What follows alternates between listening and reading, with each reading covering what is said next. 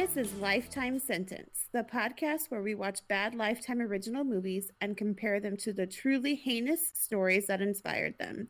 Because sometimes the truth really is stranger than fiction. How's it going? I'm good. How are you? Hey, it was good. It was a good weekend. My mother-in-law was in town, but Yay. I was exhausted because it's the end of the first week of school, and my uncle died yesterday, so I know. There's I'm a bunch so sorry. of crazy going down with my family with that, because it's not an Addams family until it's crazy. I mean, you guys got to listen to the blow-by-blow of the shit going on in my life yesterday. Unfortunately, I cannot talk about it out loud, so I'm just kind of being a bitch by mentioning it all. But it was crazy. So It was. Yeah. I almost hired an assassin for you. Thank you. Yeah. Aww. See where your Patreon money goes, folks. Yeah. Patreon.com/lifetime sentence to pay for my not assassin. Allegedly. Let's cover all the bases there. Absolutely. Also, I just want to go out before I talk about this movie, since I've already watched it, and tell everyone that I don't like horror movies. I love horror movies, but I don't think I like this one because it's based on a true story. This movie, well, and they take some liberties at the end. I do know about this story, so they take some liberties at the end, but this movie is fucked up. Well, it should please you to know that so is the case. Congratulations. It is. And there were some I was laughing because there was some breaking news in this case this week. And my friend sent it to me and I was like, oh my God, I can't read this. And so I just sent it to you. If it makes you feel any better, I wouldn't call it breaking news. Well. But it is news. It keeps it current. It is news. It's breaking news in the fact that it happened this week. It broke this week, sure. Yeah. We'll go with that. Breaking news. Yeah. So this week, are we ready? Not yet. Hi. Welcome to Lifetime Sentence. I'm Paul. Oh, I'm Aaron. I don't know what's happening. And now we're ready. Everyone was confused. They were like, what podcast am I listening to? Yeah. These people sound familiar. Is that actually Queen Elizabeth and her Pomeranians recording right now? Or I'm the Pomeranians, in case you're wondering. Pomeranians, they're corgis. Oh, that's right. Yeah. I just wanted to be cute and fluffy. Corgis are cute and fluffy. No, they're just short-legged and fat. They're like little sausages. Cute and fluffy, and they have little fluffy butts. That's okay. Now that you complimented my fluffy butt, I feel so much better. Oh man, we've gone so far off the rails already, and this has just started. Okay. Tell me about this horrible movie. Okay, this week I watched a movie called The Watcher, and it stars Erin Cahill as me. No, I'm just kidding. She was in a Hallmark movie this past Christmas. Vermont Christmas or something like that. The last Vermont Christmas. Look at me! I'm so proud of you. She also played Ted Mosby's little sister in How I Met Your Mother. I thought so, but I wasn't going to go that far out on a limb. That is her. Eddie Gathegi? Sure. Yeah, all of those. Sorry. My bad. I totally fucked that up, but I'm sorry. What was the first name? Eddie, E-D-I. Eddie? Eddie Graffiti. Okay, gotcha. Edie Graffiti! We're going to get sued. Please don't sue us. We don't have any money. He was in X-Men First Class. I watched that. Who was he? Darwin. Okay. I feel like Darwin might be a monkey, but who knows at this point. He was in God Baby Gone. Didn't see that. Twilight. I saw those. Laurent. Oh, I think he's on the Vampire Council. Okay. So, and then we have Denise Crosby. She plays Jean, and she was in Pet Sematary, like the original in 1989. Oh, wow. Deep Impact. Okay. I've seen these. Mm-hmm. Riley Barron. He plays Mikey, and he hasn't been in a ton of stuff. He was in Hawaii Five-0. He's in that show Dear White People that's on Hulu. Okay. Oh no, Netflix. My bad. Don't Netflix. go with Netflix. Sorry. Kevin Daniels. He plays Reggie, and the role that I know him in is he's in Modern Family. Okay. He plays Longinus, Cam and Mitchell's friend. Okay. He plays another friend. Gotcha. And then lastly, but not leastly, we have Tracy Toms. And if you don't know I who she love is, her. yeah. She was in Cold Case and Rent. She was in Rent. I'm only going to call her Joanne. So, Do you know that she was like really adamant about not being known as a musical actress? That she was an actress who sings, and I'm like, girl, listen to your voice. Go away. Mm-hmm. All right. So this movie opens in a house. A TV with like old 50s television is playing on it. Okay. There's a bird in a cage. Lots of old like war photos and other memorabilia is up on the walls. Upstairs, an older man is feeding an older woman who's laying in bed, and she looks sick. They're Asian, and the only reason I say that is because he speaks to her in what I'm going to assume is Japanese, because his name is Mr. Yakimoto. So okay. I'm hoping that's a safe assumption. So that he speaks to her in Japanese, and so they have what he says in subtitles. He says, "Just one more bite, my dearest," and he feeds her. She's chewing when you hear a bird sound outside. That's not creepy at all. She looks out the window and flips the fuck out. But her husband just closes the curtains and says there's nothing there. Later, he's walking with her to the shower, and the camera zooms in on some blood and feathers on the floor. Ew, I don't like this. Downstairs, and the bird that was in the cage is now gone. Was that dinner? He did. R.I.P. bird. The man says, "He's here, don't move," and leaves the lady upstairs. He goes downstairs and grabs a shotgun. The lady walks into the bathroom, finds a bloody X on the mirror and an envelope that says, "Open me." Don't do that. I would have been like, I'm cool, thanks. But I'm a strong, independent woman, and I don't listen to no envelope. Exactly. But she does open it and finds a straight razor inside. Like you do. Oh, she needed to shave. The man comes upstairs looking for his wife with the gun in his hand. But before he can go into the bathroom, he hears a noise in a dark room. He turns and says, "I see you, Raven. Come out." But instead, the lady falls out of the bathroom dying because she slit her wrists. I feel like we skipped a step here somewhere. Credits! No! The movie's over already? Yeah, damn. Which is more like B-roll 1950s interspersed with a raven flying around. And I really thought they were going to take like a racist turn with us. And I was like, oh, I don't like it. But they mostly don't. Oh, mostly is a really operative word. There's some questionable things in here. Emma and Noah are flying. They're flapping their little raven wings and getting the hell out of there. Help me.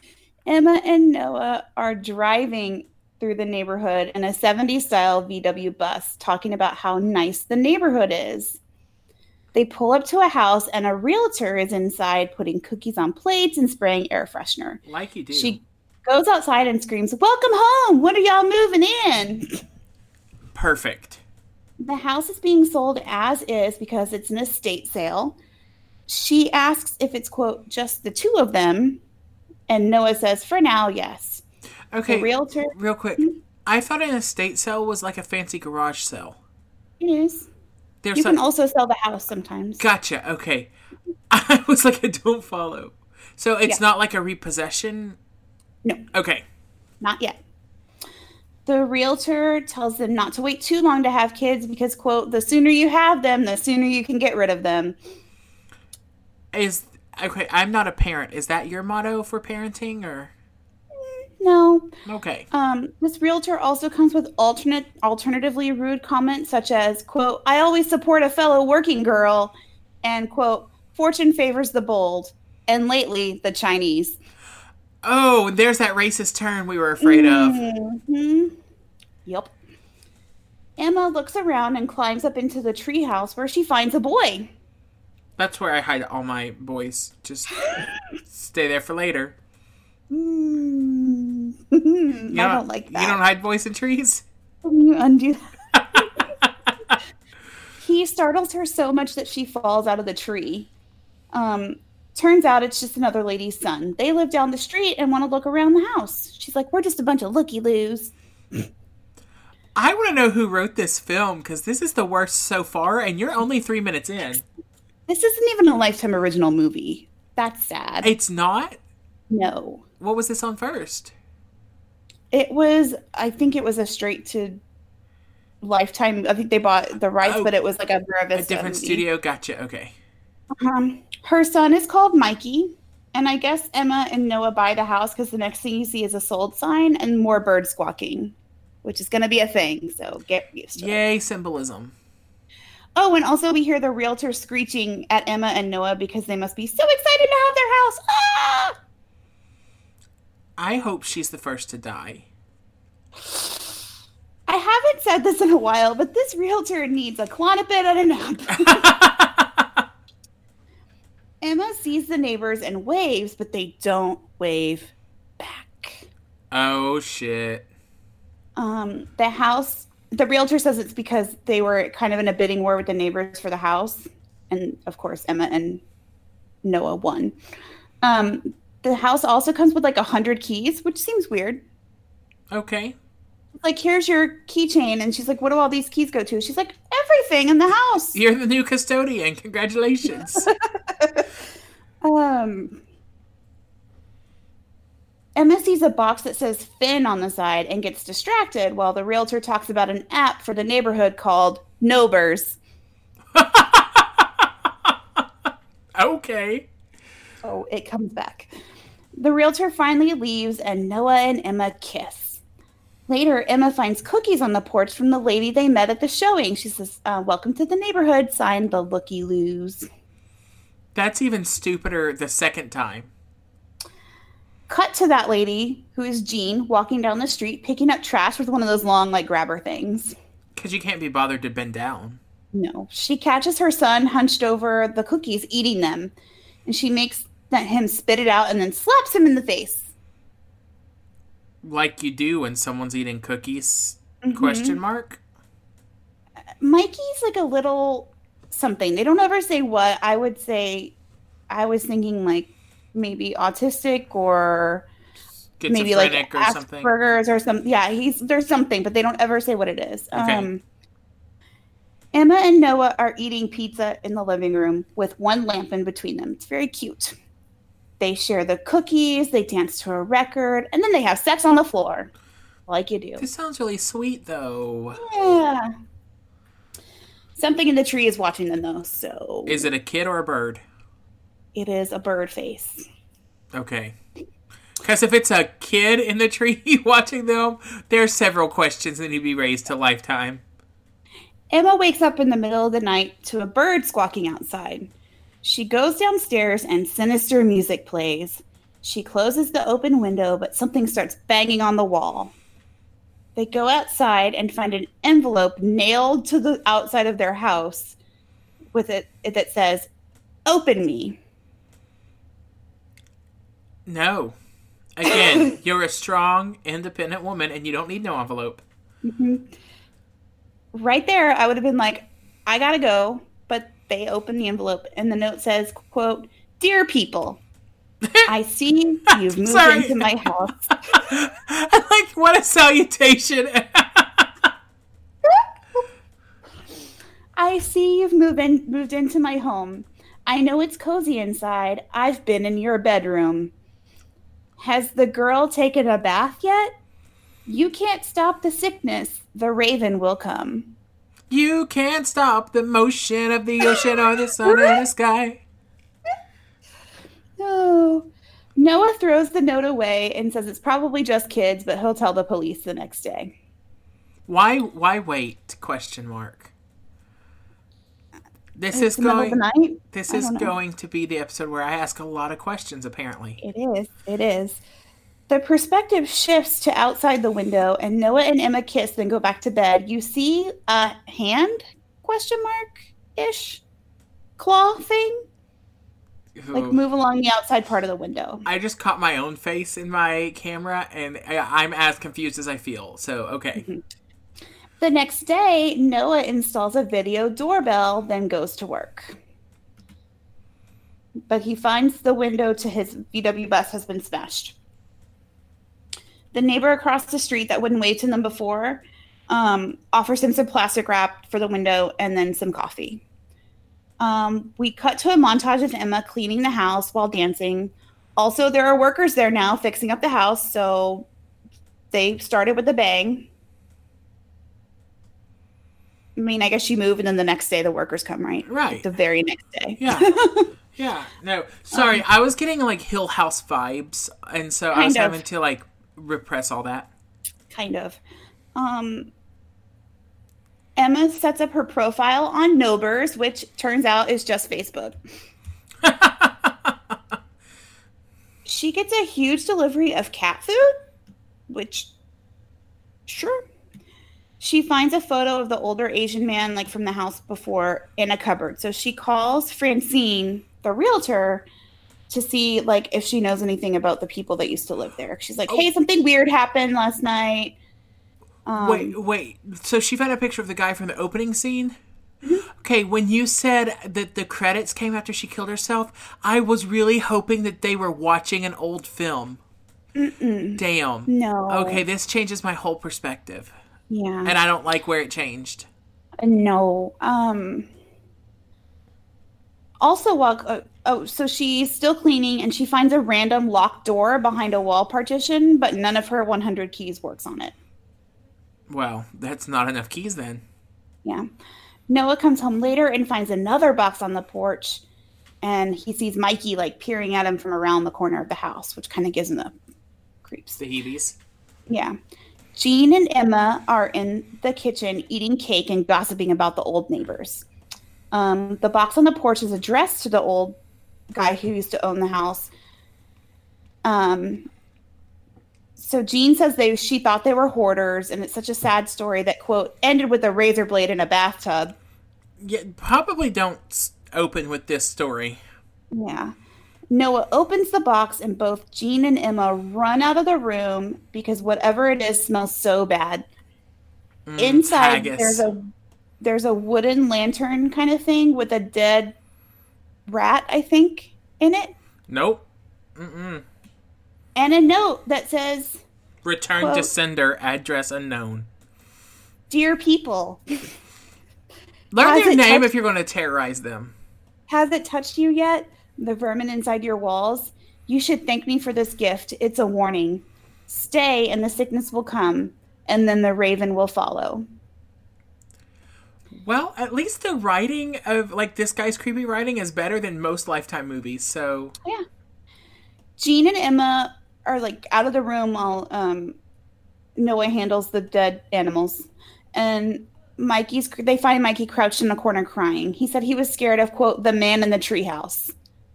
And this is where I put, it's time to move. Yeah, hard pass. I know you just moved in, but you got to move out. Peace out. So they all go outside and stand under the treehouse in the backyard. Noah shouts, quote, "We know you're up there. Say something or I'm coming up." Say something or I'll come beat you. Then he climbs up to the treehouse with a hammer, but there's no one there. Ooh, yikes. They do find a bunch of empty water bottles and cans and stuff, like someone was living up there. They ask Mikey to describe the man, and he says he looks like a bird, just as Noah pulls a big feather out of the pile of trash. Cut to Emma working on a dress, because she's a fashion designer. Of course she is. She hears a noise, but it's just workers dismantling the treehouse. She gets like a random stomach cramp or something, but then goes back to work. Later, Noah is sitting in their entryway, which is now full of boxes addressed to the previous owners. He's on the phone with someone asking why anyone would need 1,000 styrofoam cups. Well, that makes sense. Emma and Noah are having dinner with the neighbors from across the street. That's Reggie and Joanne from Rent. Okay. Reggie says it's probably the old man that used to live there sending them these notes because he was not like a very nice guy.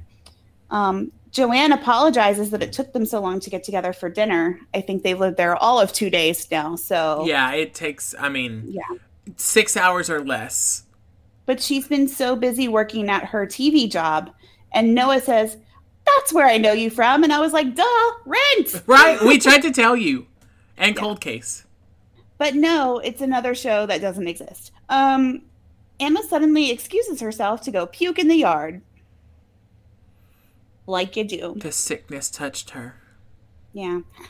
Later that night, Noah suggests that maybe she could be pregnant, but she's like not having it. She's like, whatever, I'm tired. I don't feel good. Later that night, the squawking is back. Yay! I almost tried to make squawking sounds, and the immediate sound I could come up with was a chicken, so I stopped. You're all welcome. Like, it was forming in my mouth. I was like, hold it back, Paul. Emma wakes up again, and we switch to security camera view, which I'm not a big fan of. It sounds like whoever made this was like, let's do all tropes at once. Yeah. They're going to have a bird flying out of a TV screen dripping with blood in a minute. No, but close. Oh, no! We switch back to Emma's view. She's getting a glass of water, and there's like a window above their sink. No, there's not. The Birdman casually standing outside her window. Does she see him? Yes. Okay, good. I mean, also not good, but I think it would have been worse if she's just like head down in the sink and he's just staring. She sees him, and the window breaks. She runs into the living room, grabs the phone, and calls 911. A dead raven rockets through the window and lands in front of her.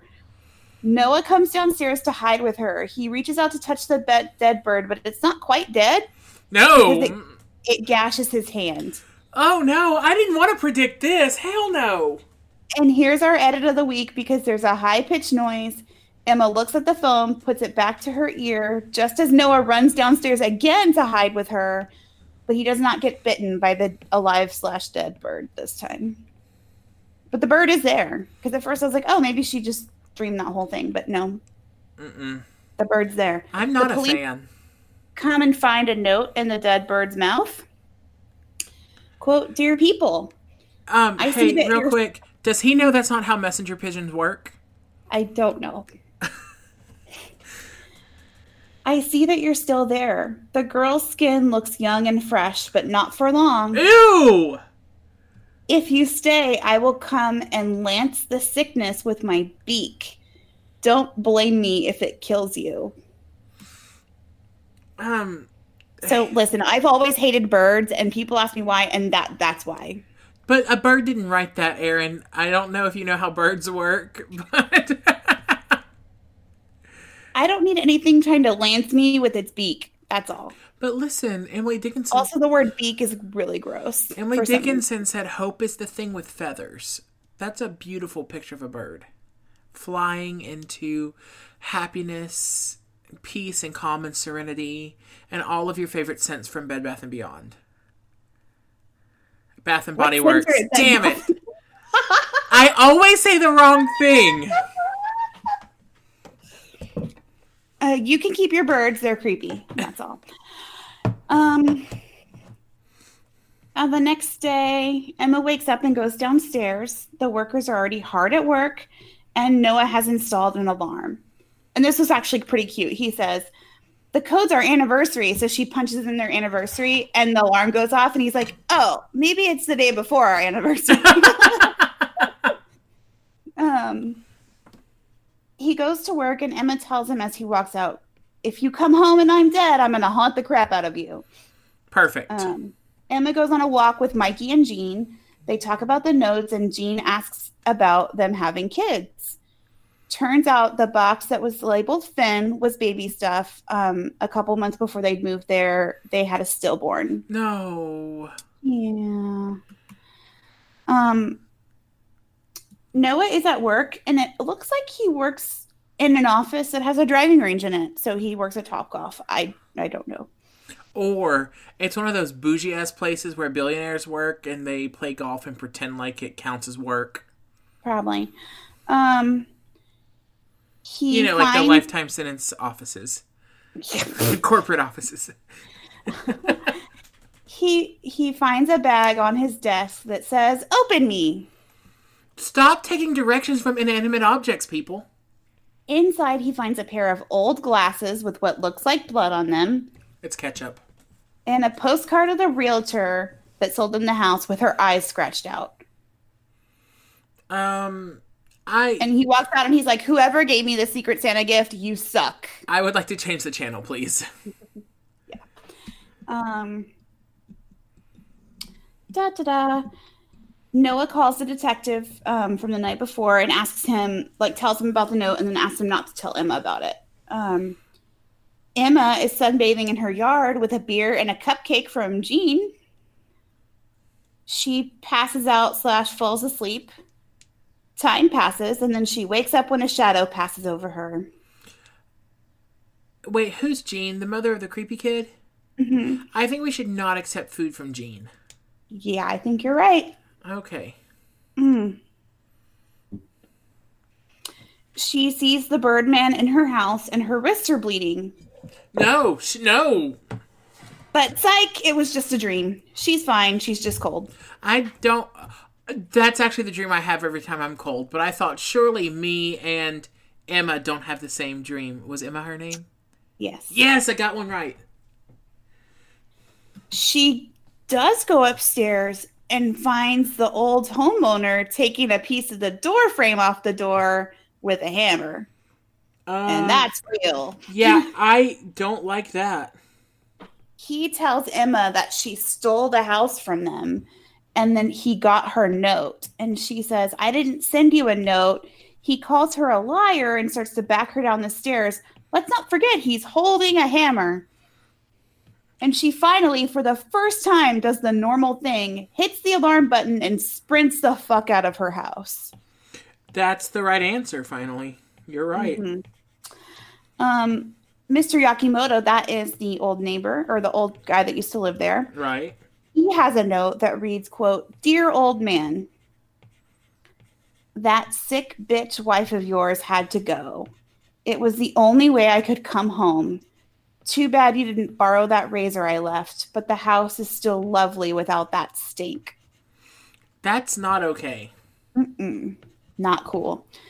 Noah is talking to the detective, and Jean runs in and asks where Emma is. And she's upstairs packing her shit because duh. Who would not be? This is like the most reasonable Lifetime movie ever.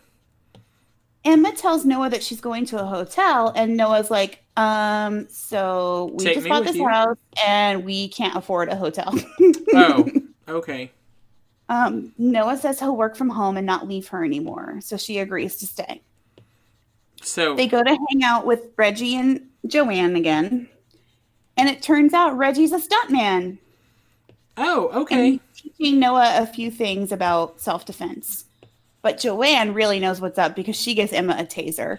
So they must be living in some kind of Bougieville, USA, if she's a TV actress and he's a stuntman. They're in LA. Oh, okay, I didn't know that. You might have said it and I just ignored it.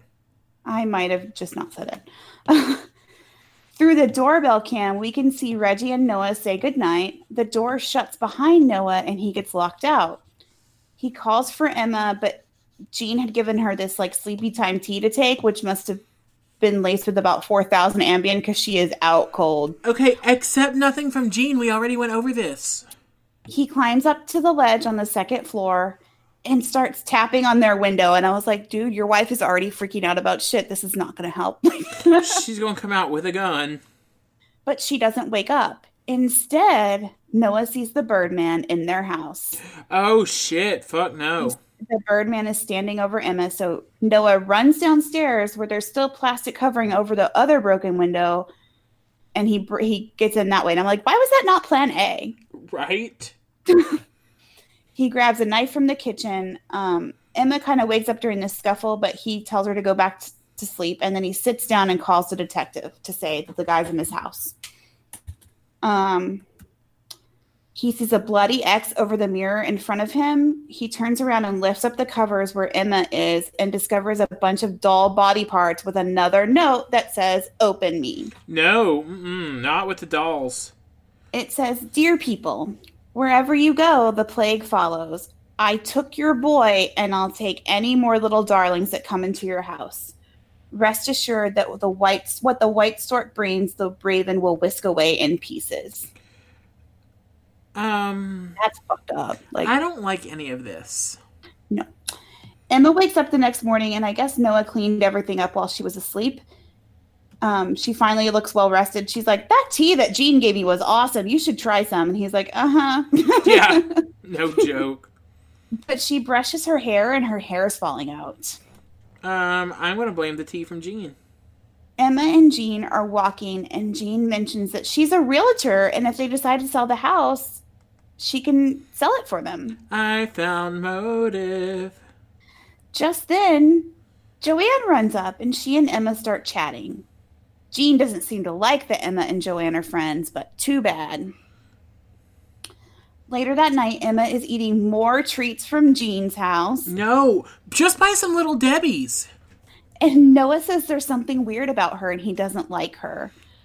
Over at Jean's house, there is some weird shit going on. She takes off a wig. Her house is like super creepy. She's got all these wigs everywhere and all kinds of stuff. She takes off her makeup. Mikey is in the background like screaming and banging on walls or something. And she puts on this oxygen mask and plays opera music. I don't know what the fuck that was, but it was weird. Okay, literally, I could get on board with everything until the opera music. I know I have a degree in classical music. I have toured the world performing. I fucking hate opera. Oh, I'm sorry. Meanwhile, at Emma and Noah's, Noah wakes up to find Emma scratching herself bloody, yelling, "Get him off!" So I guess they think they have bed bugs. I don't think they do, but whatever. Emma and Noah go to stay with Reggie and Joanne. Emma is getting settled in when the video doorbell goes off. It's Jean from down the street with more cupcakes. No, we're on a diet. We bought Girl Scout cookies. Literally an excuse. When she doesn't answer the door, Jean calls her on the phone. Emma lies while watching her out the window and says they drove up north because they had to fumigate their house. Jean offers to post the house on the market while they're gone, and Emma says they're not ready to give up and sell the house just yet. But right. Jean says it's not cool for her to go back on her word like that. She didn't agree to sell the house. Exactly. Wait, so I have a question. Mm-hmm. Have you ever had to fumigate your house? Yes. Did you then list your house on the market? Well, no, because I'm a renter, so I don't sell anything. Okay, well, did you just move unceremoniously? No, I waited till my lease was up and then I moved. Right. I, in fact, remember when you had to fumigate last year and you stayed in that apartment. So what I'm saying is this is not a common occurrence that if you have to fumigate, it's like, peace out, bitches. I can't handle this anymore. It'll all come together in the end. Don't worry. So, where was I? Emma tries to get off the phone and says she'll call Jean for lunch when she's back, and Jean scoffs, "Lunch? Is that what you do with your Hollywood friends?" Yikes. Jean hangs up on Emma and then smashes the plate of cookies on the ground. Cut to a man walking through the house, fumigating it. Emma is dreaming about Jean dead in the bathtub and the Birdman. Casual. She calls Noah and says she's going to go stay with her sister for a while because she's freaking out. He's trying to convince her to stay while opening an email that's supposedly from Francine, the realtor. He clicks a link and it goes to a page that says, "Dear people, open me." Oh, damn. He gets off the phone with Emma and opens the website. It's a video of someone like walking upstairs, and then it zooms in on like a picture. It's super weird. The eyes are X'd out on the picture. It's not a picture of anybody. It's like a drawing. And then it cuts to like a raven making raven noises. It's like one of those, you know, those jump scare videos that people send that's like a car driving through the woods and then a monster jumps out. Yeah. Yeah. Mm-hmm. Yeah.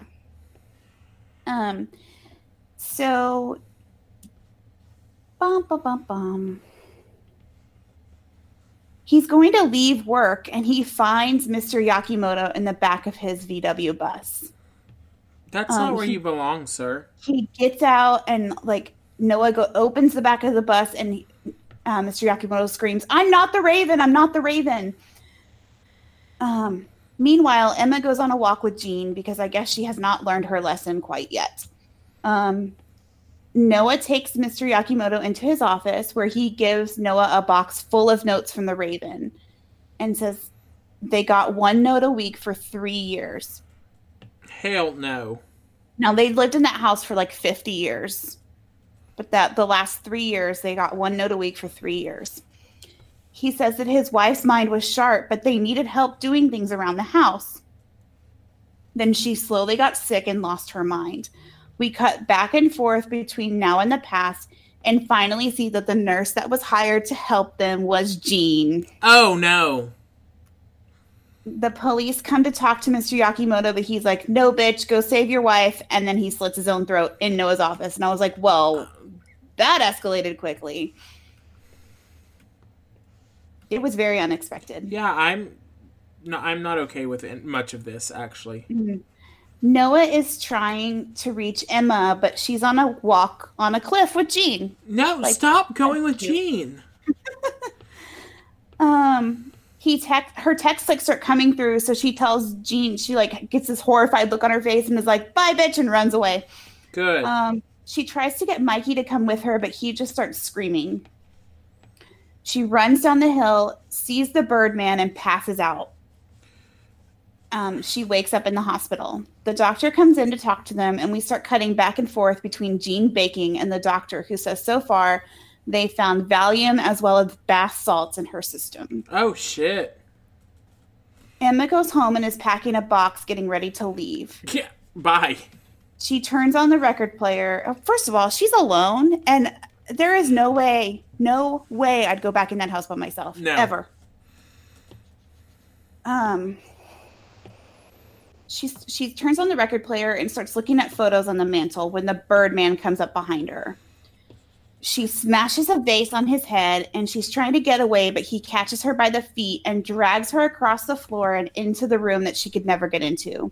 Okay, I'm just going to be the brave person who says this because not everyone will, but the Birdman can fuck right off. Yeah, for real. She manages to get the taser and tases the Birdman, but she also gets locked in the room with the realtor's dead body. No! Sorry, I thought the realtor was going to be Jean in disguise. I did not expect that. She did. And a note that says, "Open me." No! Stop! This is not Alice in Wonderland. Dear people. No. Take what isn't yours to give and you will bleed. Here's an old sickie as a token of my sincerity. I've been watching you patiently inside and out. Clearly you weren't listening. The Raven will not warn you again. The detective comes in, and as it turns out, the Yakimotos bought the house in a foreclosure deal from Jean's family 50 years ago. The detective says he has an idea, but he's going to need their cooperation. And Emma is like, "I'm going to bring this bitch down." Cut to Jean's house where she's calling down the hall saying, "Mikey, I baked you a special treat." And I was like, smells like Munchausen's by proxy. The phone rings, and when the voicemail picks it up, it's Emma apologizing for the other day and saying her head's just all over the place. But she's telling her that she's going to see her sister and she's going to put the house on the market. In this little charade, Reggie is playing the realtor who's hosting an open house. They're hoping that she's going to come back and like looky-loo again. Right. The detective, Joanne, Emma, and Noah are across the street on walkie-talkies. The detective tells Reggie, "It's showtime." And Joanne is like, "Can you please stop encouraging him?" The whole street is staked out with cops, but Jean doesn't show up. Night falls, and finally her car drives down the street and pulls into the driveway. She parks in the grass, which rude. But Mikey falls out of the driver's seat bleeding. They go to the hospital, and Emma sits beside him and tells him that she's going to make sure nothing bad happens to him ever again. Emma and Noah wait in the waiting room with their backs to the door like freaking amateurs. And here comes Jean. She gives the officer outside the hospital door a shot to knock him out, and then wheels a medical cart into Mikey's room. She tells him her dream got too big for them, and then turns off his machine so it won't beep. No. And starts singing a song. And starts what? She starts singing a song. That's creepier. Mm-hmm. Come up with something else, Aaron. Change it. Prepares a syringe, and she's about to put it in his IV when Noah and Emma walk by and realize that the police officer is gone. They go into the room to fight Jean. She takes out Noah with an oxygen tank and starts to strangle Emma while screaming that she saved for that house for 40 years. It was supposed to be hers. But Emma grabs the syringe out of Mikey's IV and jams it in her neck. Damn. Cut to Noah and Emma driving Mikey to visit his mother at the mental hospital. They offer to go inside with him, and he says, no, just me, but let's go get ice cream after I'm done. And they're like, cool, okay. A nurse brings Jean in to sit down, and she says, hello, Mikey, I'm so sorry. Shyamalan twist. His face turns to stone, and he says, for the last time, Mother, it's Michael. Oh, shit. Jean tells Mikey, you took this too far. And he says he didn't do anything. She's the one who took it too far by poisoning those people after all. Because Mikey can't cook. Oh, shit. Jean calls him a monster and said she would never kill anyone. And Mikey says, that's because you lack follow through. Then he tells her, she says that, he says, when you were stalking that doctor guy you thought was my father, I realized that you're just a loser. Jean says she's going to tell everyone about what he's done. And he says, no, he's going to live with Emma and Noah. And if she tries to tell people that it was his fault, he'll burn the house down with everyone inside. So she stands up and starts screaming, Mikey's the Raven, Mikey's the Raven. But nobody believes her. He goes home with Emma and Noah, and they built him a new treehouse. Emma's pregnant again. And in the final scene, he's in the treehouse with his little Ravenclaw. I don't like any of this. And that's it. Fuck that. For real, though, I did not like this movie. Shit. Well, do you remember when we did Run, Bambi, Run? Or whatever they called it. Calendar Girl, Cop Killer. And I had like 1 million pages of notes. This was almost 1 million pages of notes. I had to cut myself off at 6. Good. I could have written 13. Cool. But I was channeling my writer. You know how I get that way every so often. So. Yes, I do. All right. It's all beautiful trees and beautiful houses, Derek Broaddus said, reflecting on his home at 657 Boulevard in Westfield, New Jersey. But all I feel is anxious. It's 657 Boulevard? The street is called Boulevard. That's the most confusing part of the story. Okay, no, but this is confusing. I used to live next to a Boulevard Drive, and I was like, you're aware that Boulevard is a type of road, right? Like, so whoever named you is wrong. Yeah. And I said this to the street sign. It never talked back. Surprise. Man. I mean, that's kind of good, though. In 2018, Bloomberg listed Westfield as the 99th richest city in America. And in 2014, it was named the country's 30th safest town. The biggest problems the town had faced recently is the closure of a Trader Joe's after the roof had collapsed. Many people, however... Close the Trader Joe's? Yeah. Well, many people like to just brush under the rug the memory of a man named John List. Do you know John List? That makes That name rings a bell. It will. John List was known for famously murdering his mother, wife, and children and running away because he couldn't afford the house payments anymore and didn't want to tell his family he'd lost his job. Yes, and he thought it was better to kill his family than to just get a divorce. And he lived on the run for years until America's Most Wanted.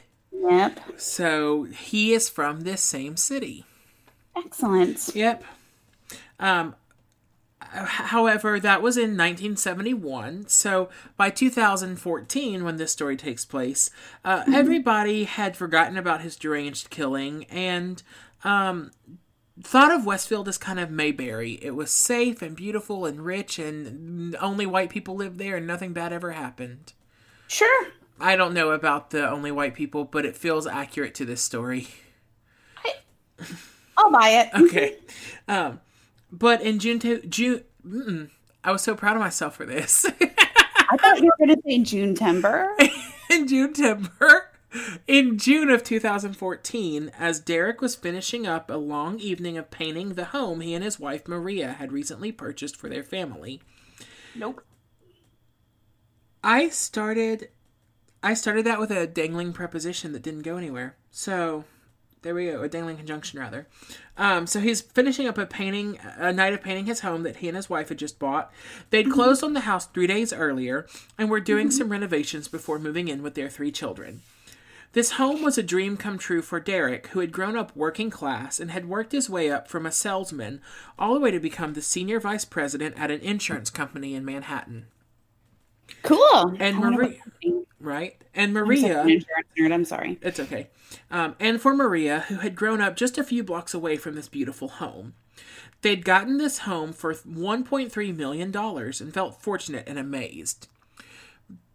Aaron's eyes are so big. It was built in 1905. 657 Boulevard was arguably the nicest home on the block, and when it was put on the market by the previous owners, they had received multiple offers above their asking price. Wow. Yeah. Okay. On his way out that evening, Derek checked the mailbox, grabbing the few bills that were in there, as well as a white envelope that contained a card addressed to, quote, the new owner, in heavy handwriting with no return address. The note inside read, Dear people. Dearest new neighbor at 657 Boulevard, allow me to welcome you to the neighborhood. How did you end up here? Did 657 Boulevard call to you with this force within? 657 Boulevard has been the subject of my family for decades now, and as it approaches its 110th birthday, I have been put in charge of watching and waiting for its second coming. My grandfather watched the house in the 1920s. My father watched in the 1960s. It is now my time. Do you know the history of the house? Do you know what lies within the walls of 650 Boulevard? Why are you here? I will find out. So I've never bought a house, but I assume that when you do and you sign all the papers and you close in the house, it's very hard to then be like, I gotta move. But yes, I feel like I gotta move. Right. The letter went on to identify the Broaddus's Honda minivan, as well as the workers who were renovating the home at the time. Yeah.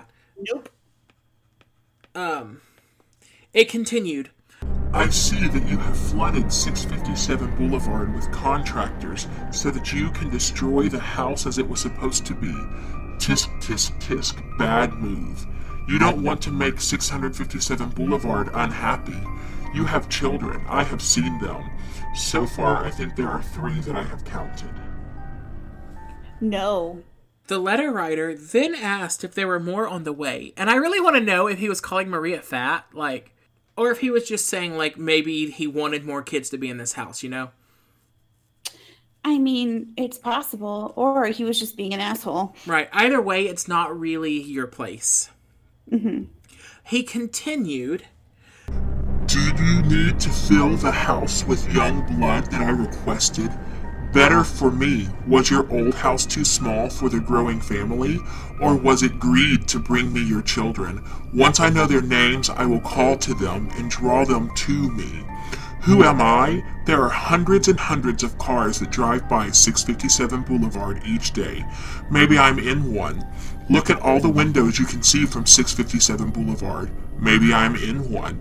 Look at any of the windows in 657 Boulevard, at all the people who stroll by each day.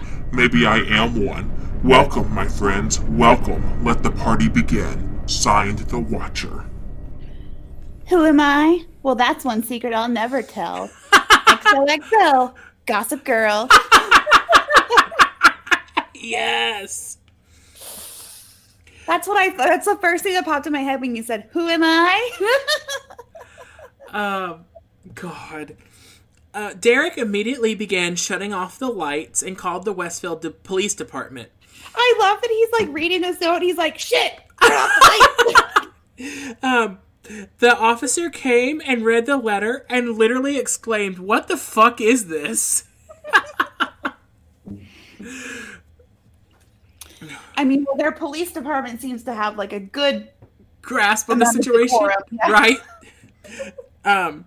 Derek then rushed home to his wife and children, who were still living at their old home that was also in Westfield. They emailed the couple from whom they'd bought the home, John and Andrea Woods, to ask if they had ever received a threatening letter like this. Andrea responded the next morning that they'd gotten a letter from the Watcher. She said that it had been odd and made mention of the Watcher having observed the house for many years, but they just threw the letter away without giving it much thought. I'm sorry, what? I mean, I get it. Kind of. I would think the first one, you're like, okay, that was weird. Yeah, I don't know. Although this one, now, depending on what the letter said, because the one that he got that was like talking about his kids and all that, like that would freak me out. I'd call the cops. Right. So Maria and Derek were instructed by the police not to tell anybody else about the letters. Everybody was now a suspect. Maria became fearful anytime she took the children to the house and they got out of her sight.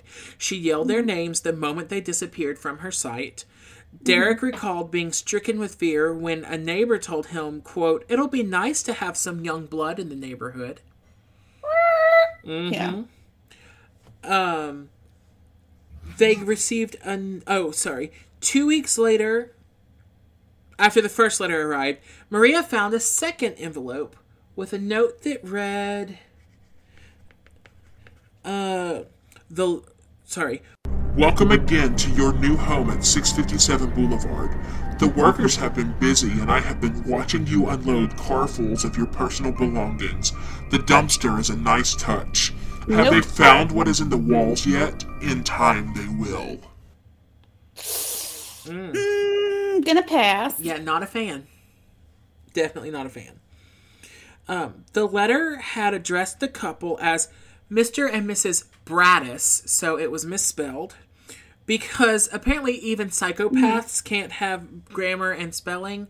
Every time he says to, he also puts like the wrong to. It's always TOO, which is unusual. Everybody usually is lazy and forgets the second O no matter what. So there's that at least.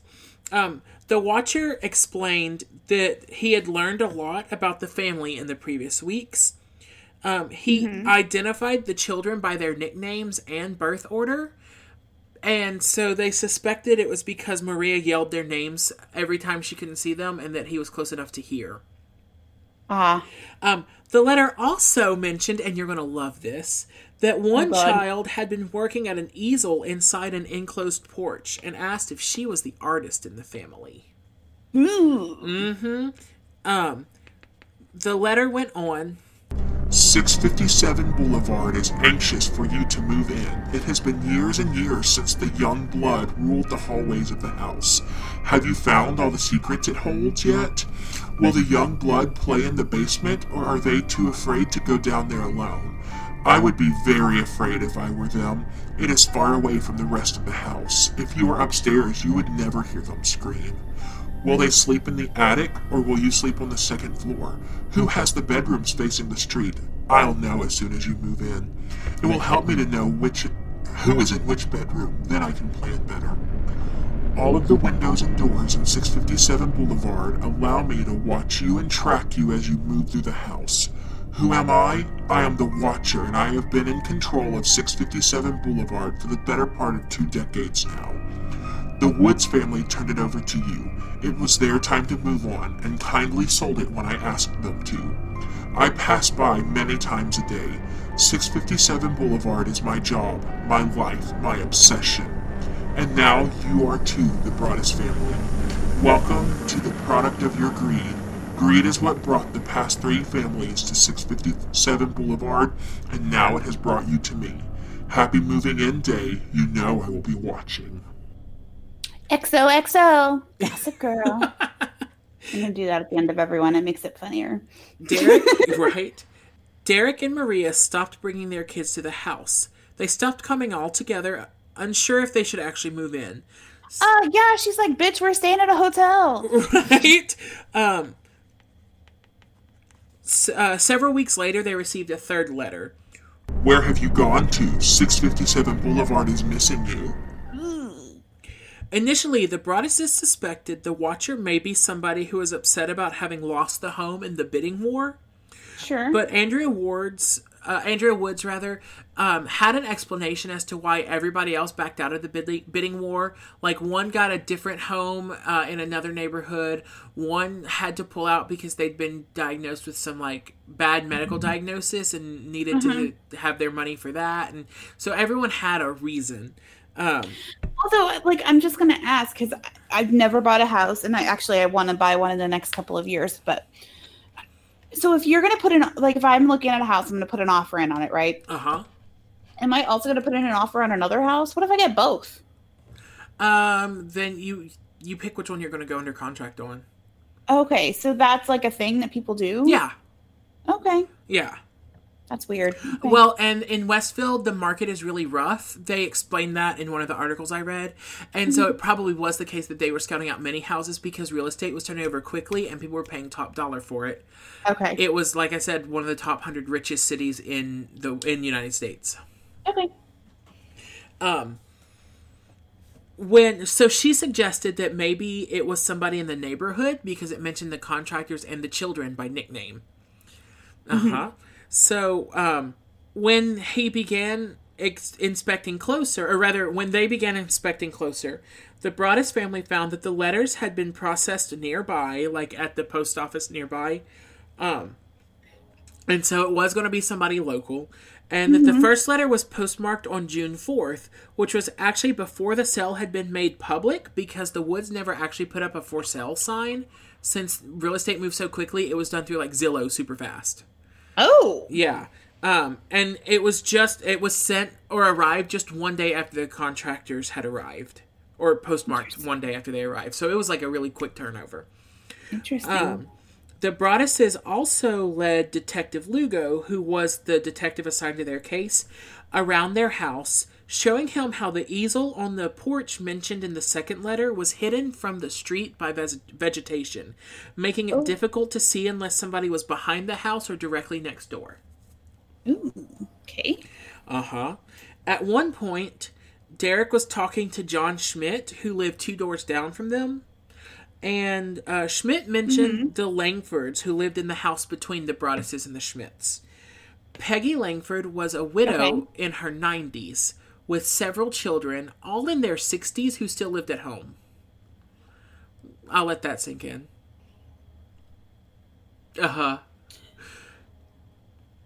Don't you still want to be living with your family when you're 60?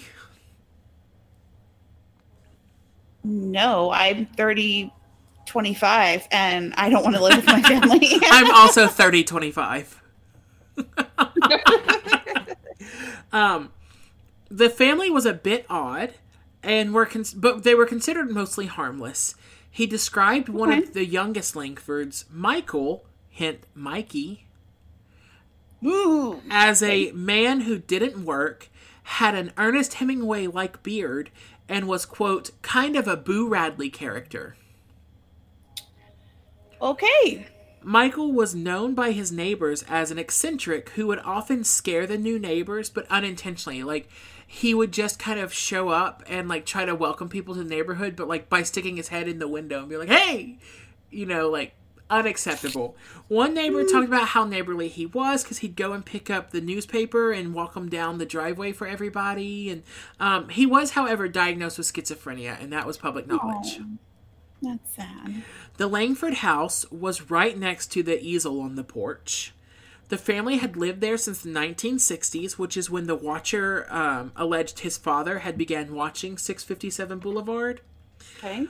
Richard Langford, Michael's father, had died 12 years earlier, and the watcher had claimed to be watching 657 Boulevard for, quote, the better part of 2 decades. So this all matches the timeline to what the watcher says. When the Broadduses told Detective Lugo about the family, he said he already knew, and a week after the first letter arrived, he had actually brought Michael Langford down to the police station for questioning. Okay. However, Michael denied knowing anything about the letters, but Lugo wasn't entirely convinced that he wasn't connected. However, there wasn't much evidence, and after a few weeks, the police chief told the Broaddus family that short of Michael outright confessing, there wasn't anything the police could do in pursuing that lead. Okay. So the Broadduses began their own investigation. They set up webcams in their home and kept files and files of documents relating to the case, like some kind of crazy conspiracy theorist. Like, excellent. Derek, the husband, and a meeting with one of the journalist that I read, he brought his file and it spread over the whole table that they were having lunch at, and just like stacks and stacks of paperwork. Oh my gosh.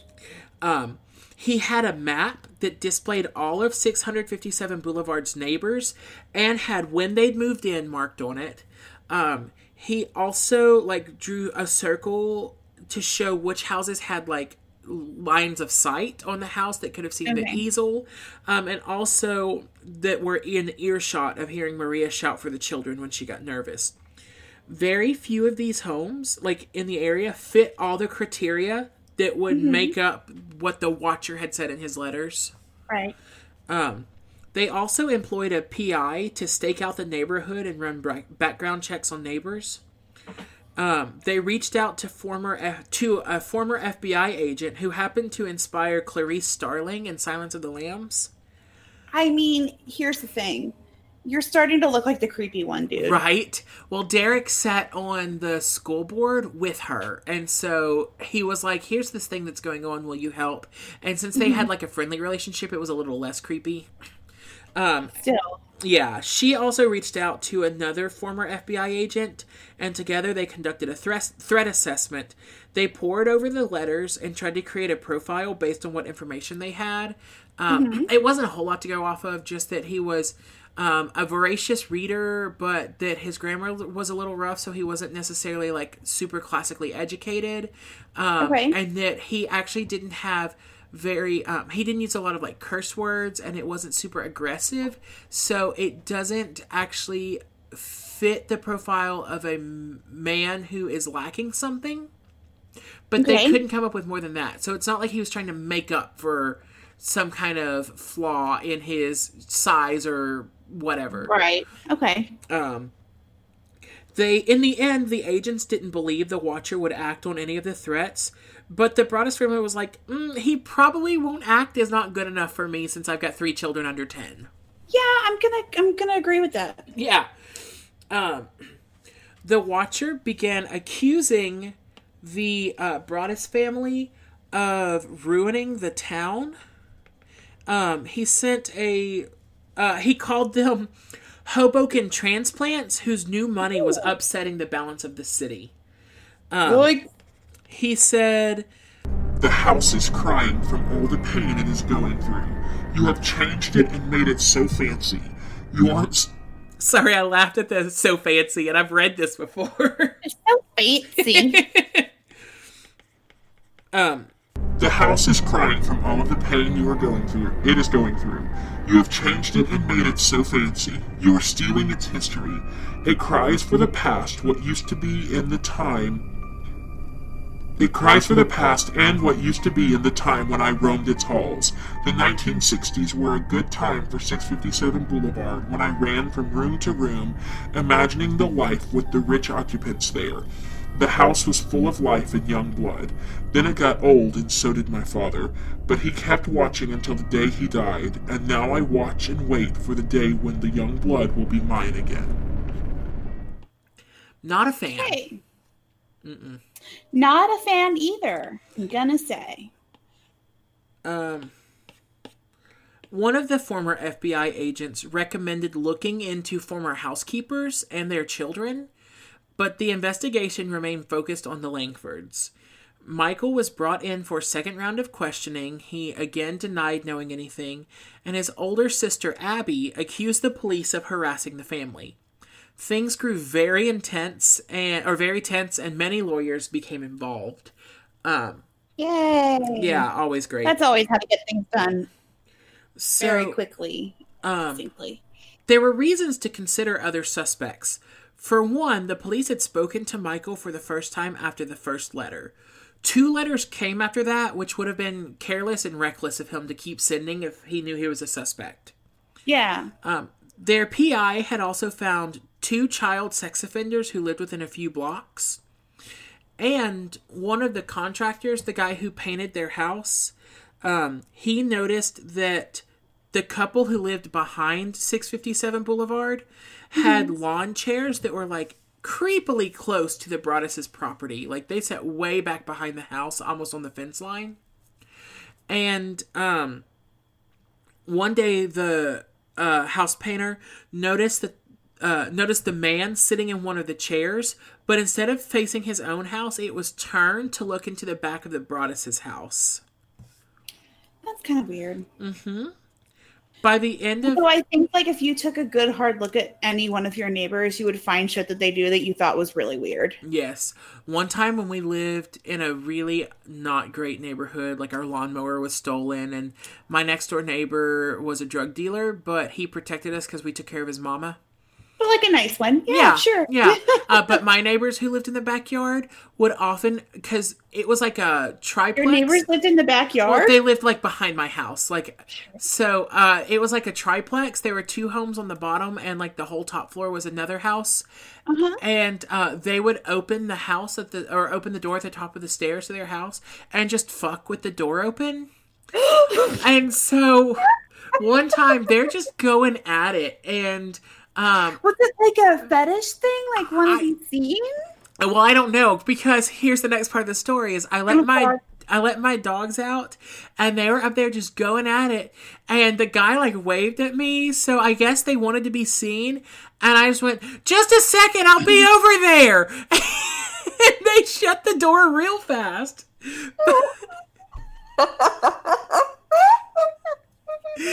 And so I never saw them fuck again. Like, I think that they were mortified at the idea of me coming to join in. Oh my God. Yep. Oh God. Wow. Okay. So those are my crazy backdoor neighbors. Now we back up to a creek, so it's just like swamp gators and snakes that come up to us.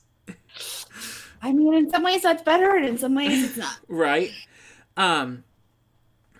So by the end of 2014, the investigation had stalled and turned into a cold case. Police were just out of options to pursue. The Broadduses finished renovations, but they started to like really slowly renovate at this point. They were just like waiting to move in. So it kind of became like the house, hold on, you'll know this house, the Winchester Mystery House. Yes, the Winchester House. Well, yeah. Where they just kept like renovating so that they wouldn't have to move in. Yeah. Or I'm just picturing those 2 buzzards on the pole. Right. What movie is that? It's like, what do you want to do? I don't know. What do you want to do? Like, call the flooring contractor. Yeah. No, you call the flooring contractor. Right. No, you call the flooring contractor. So,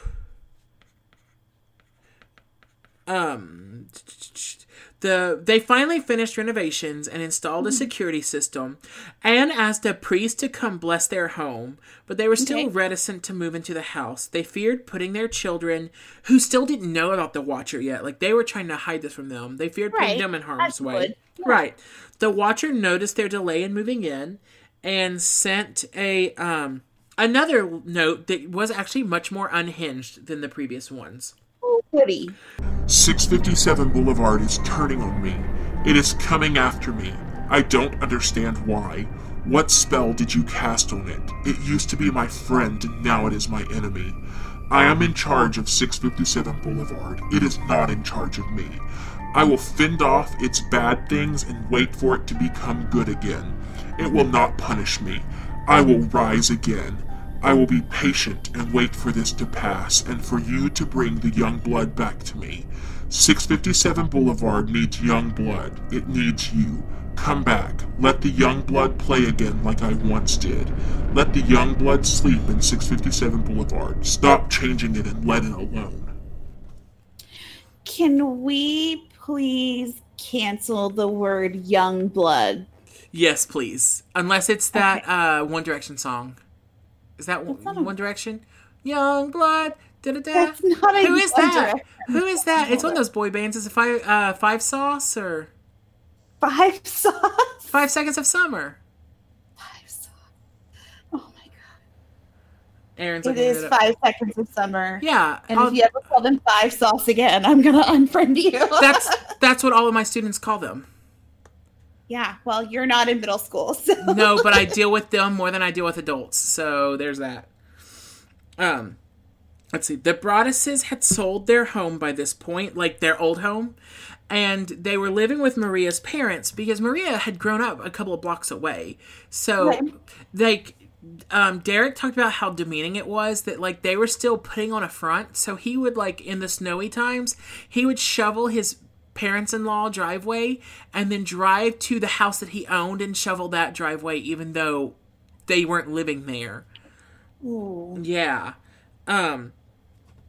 So they tried to keep the endeavor quiet. They were still paying their mortgage, their property taxes. For all intents and purposes, they were still preparing to move in. And they tried to keep everything quiet. But eventually they filed a lawsuit against the Woods family for not disclosing that first letter that they'd received. Mm-hmm. And that's when things devolved for them.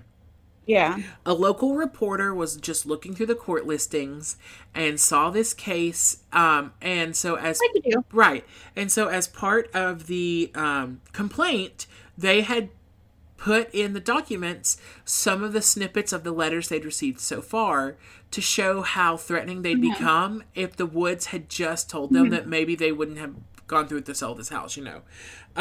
Right.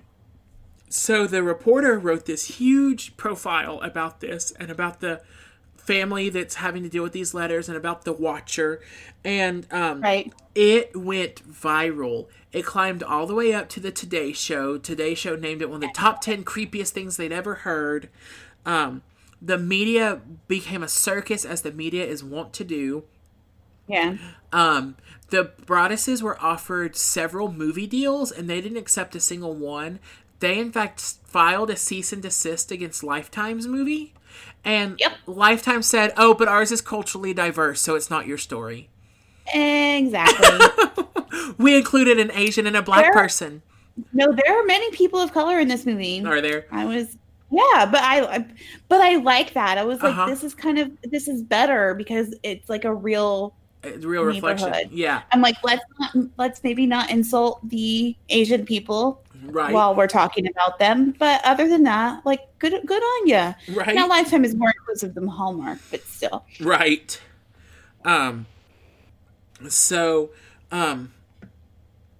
The snippets of the letter went viral, and the Broaddus family was thrust into the national spotlight because that's exactly what this poor family needed, was the media, like, ruining everything. And so, and here's the thing: you have somebody's job is to just read court stuff, right? So it's like to read the stuff that gets logged, and so every once in a while they're going to get a good nugget. And you gave him one. It's like the poor guy that works at the LA, for TMZ at the LA courthouse. sometime Gwyneth Paltrow is going to file for divorce. And then he's like, yes, finally. And then he kind of maybe runs a little far with it. Right. To avoid all the press, they ran away to a friend's beach house to spend some time, which was... Wait, how do I run away to a friend's beach house? Who do we know that has a beach house? It was not relaxing for them because Maria's grandfather suffered a massive heart attack while they were staying at this beach house. Aww. And then the friend who owned the house was staying there with them, suffered a grand mal seizure while they were there. Okay, so let's nobody be friends with these people. Right. They might be canceled. I'm sorry, Broadduses. Yeah. The Broadduses also had to explain to their children, who, like I said, were all under the age of 10, what was happening and why they hadn't moved in yet, and while they had gone into hiding. Aww. The whole world seemed to turn against them at this point. Neighbors began speculating that all of this was an elaborate, long game scheme because of buyer's remorse, that they'd gotten into this house and realized they were in over their heads, so they wrote threatening letters to themselves. I mean, that's a long walk for not very much. Right? Sell the house. If they got several offers over asking, why not just turn around and sell it? Right, they renovated it. You could have flipped it at that point. Exactly. Lots of people were talking about how, so they'd gone from living in a $300,000 home to a $750,000 home to now this $1.3 million home in the span of 10 years. And they're like, oh, well, that family just got too big for their britches and they're trying to, backtrack now. I hate stuff like that. You don't know anything. Right. And so when Derek was asked about that, he was like, it's called the American dream. Also, wouldn't it be more expensive to put all this renovation into a house, destroy its reputation, and then try to sell it? Right. Not to mention, the Woods said they received a letter before they moved. Right. So I don't think the buyer's remorse set in that quickly. Crap, they accepted our offer quick. The ink wasn't even dry and they're sending fake threatening letters. Come on now. Yeah. People on the internet called them weak for just not moving in, despite feeling like their children were in danger. People were like, well, I would do it. No psychopath's going to keep me out of my $1.3 million home.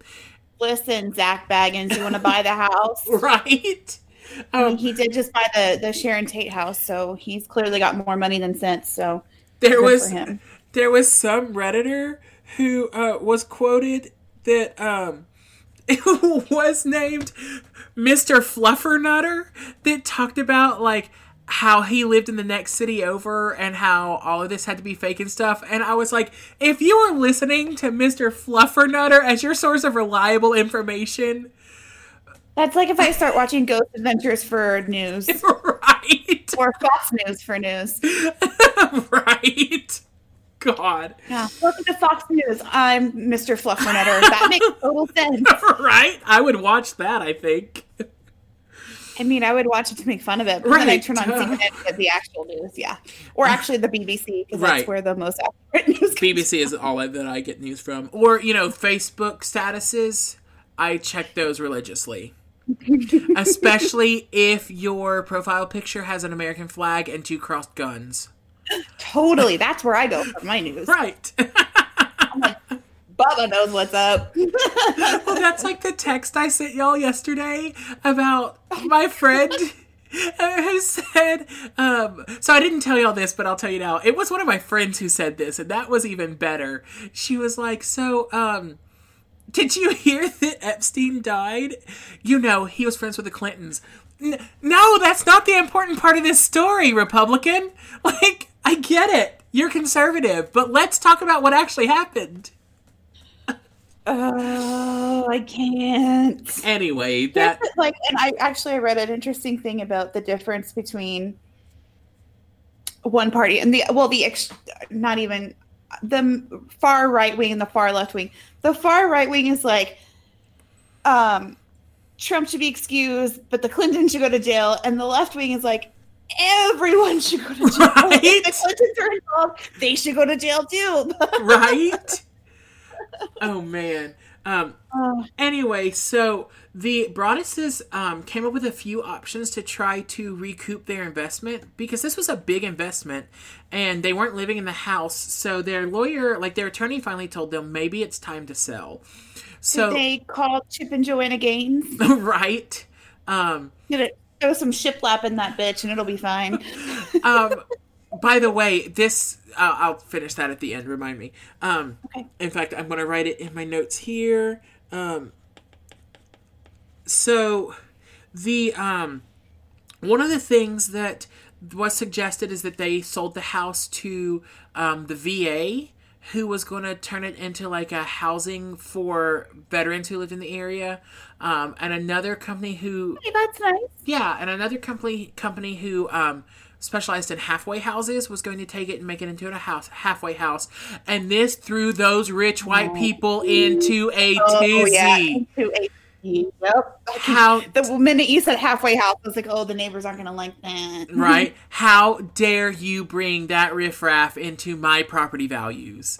I mean, no, like, what's wrong with the vitamins living in your neighborhood? Right?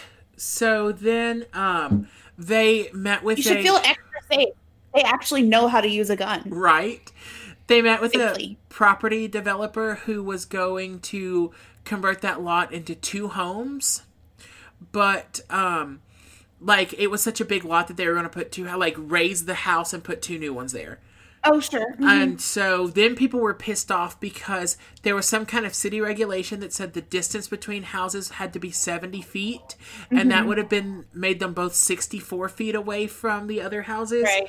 And so even the attorney was like, look, these are the plans of all the houses. There are only 4 houses in this neighborhood that fit that rule. Everyone else is 65 feet apart. So that wasn't good enough for them. The whole town showed up for the town meeting for the first time in forever just to bitch about the Broadduses. It looked like an episode of Gilmore Girls. Like, I mean, it was just ridiculous. Get it.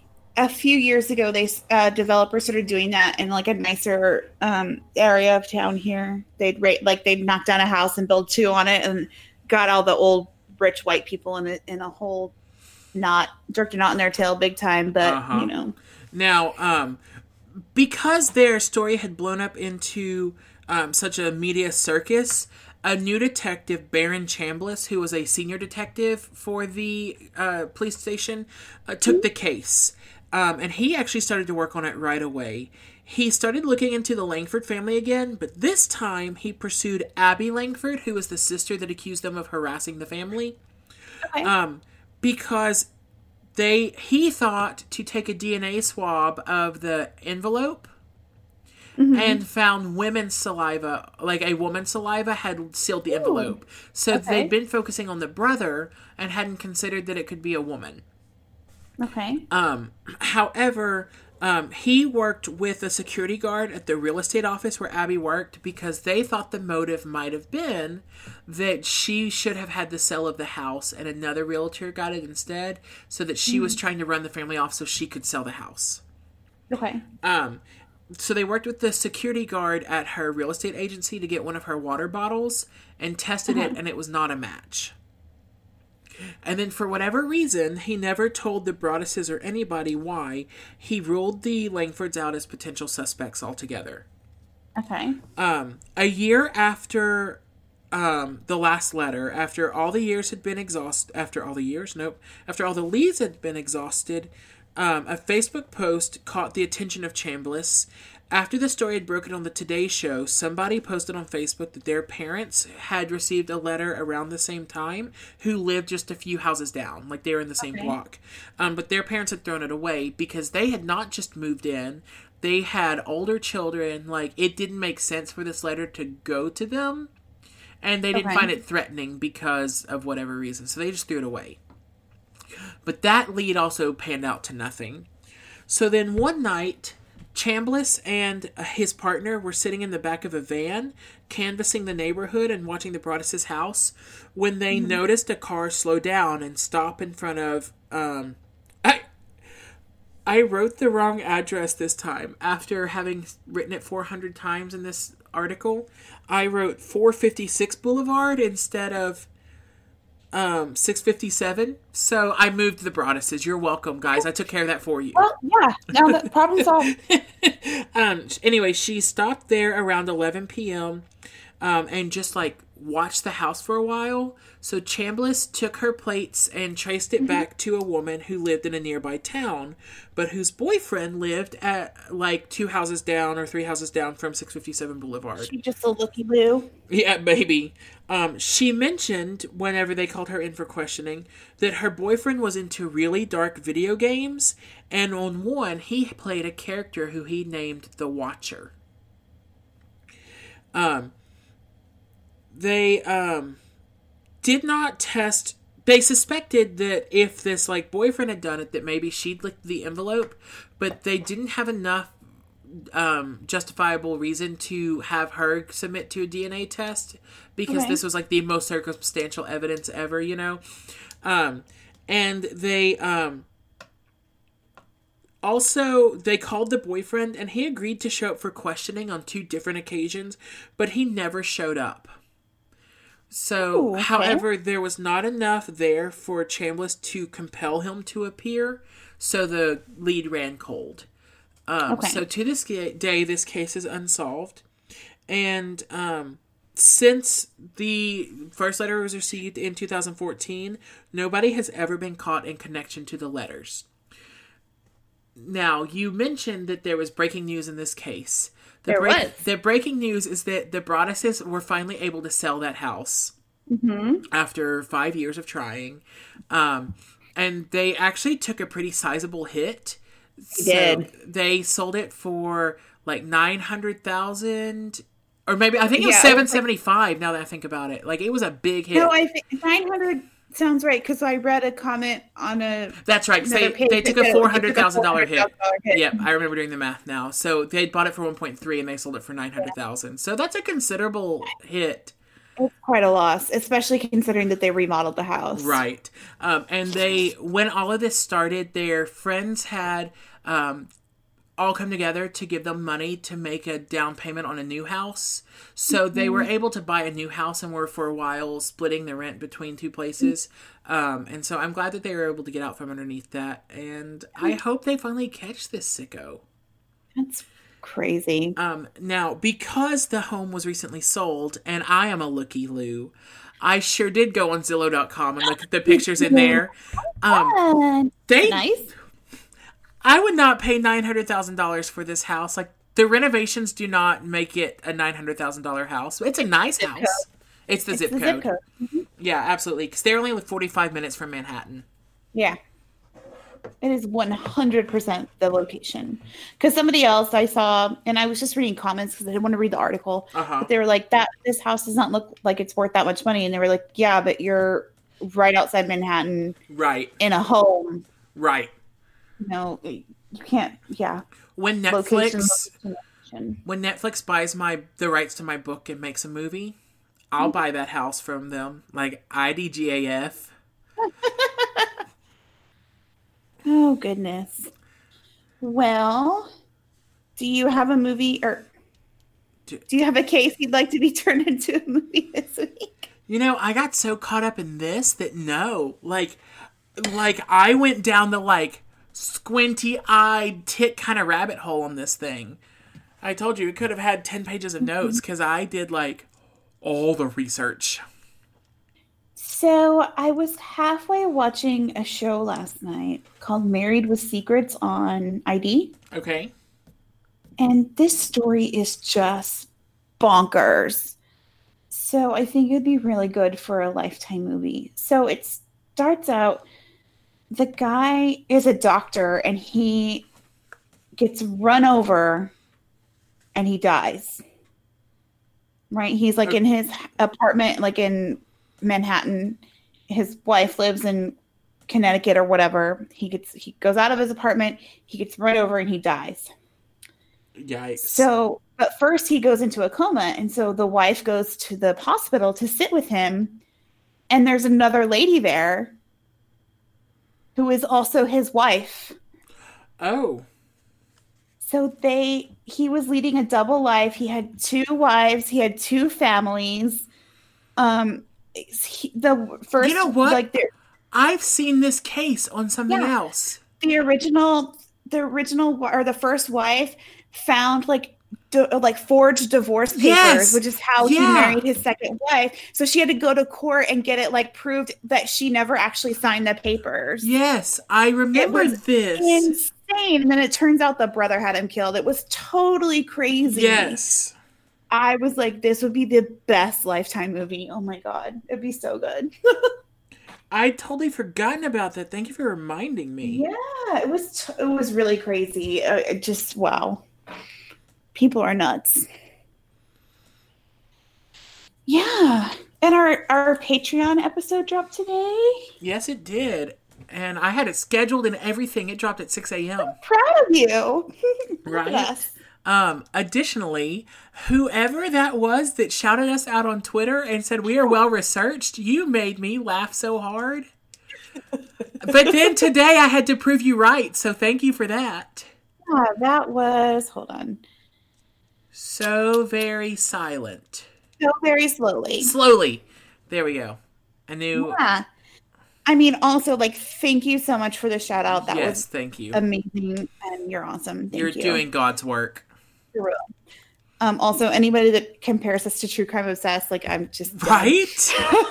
Right. I don't know if you were flirting with us or what, but it worked. We're both in love with you. Yeah.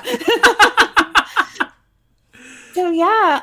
Let's see. Next week, let's do a murder next week, huh? Okay. Yeah, I we'll guess do the capture of Andrew Lester. Sounds good. I think that's a murder, at least. I don't know. Well, check and see. If not, it's a kidnapping, and we haven't gotten enough of kidnapping lately. For real, I also need a break from the con artist, so just from my own personal life. Yes, I need a week. Absolutely. Yeah. So why don't you tell people where they can find us? You can find us on Instagram at Lifetime Sentence, on Twitter at Life Sentence Pod, on Facebook at Lifetime Sentence. Mm-hmm. You can email us at lifetimesentencepodcast@gmail.com. You can donate to our Patreon at Lifetime Sentence. No. At patreon.com/Lifetime Sentence. Yeah, I don't know anything. I'm just pretty. And our website. Yeah, lifetimesentence.com. Yeah. Yeah.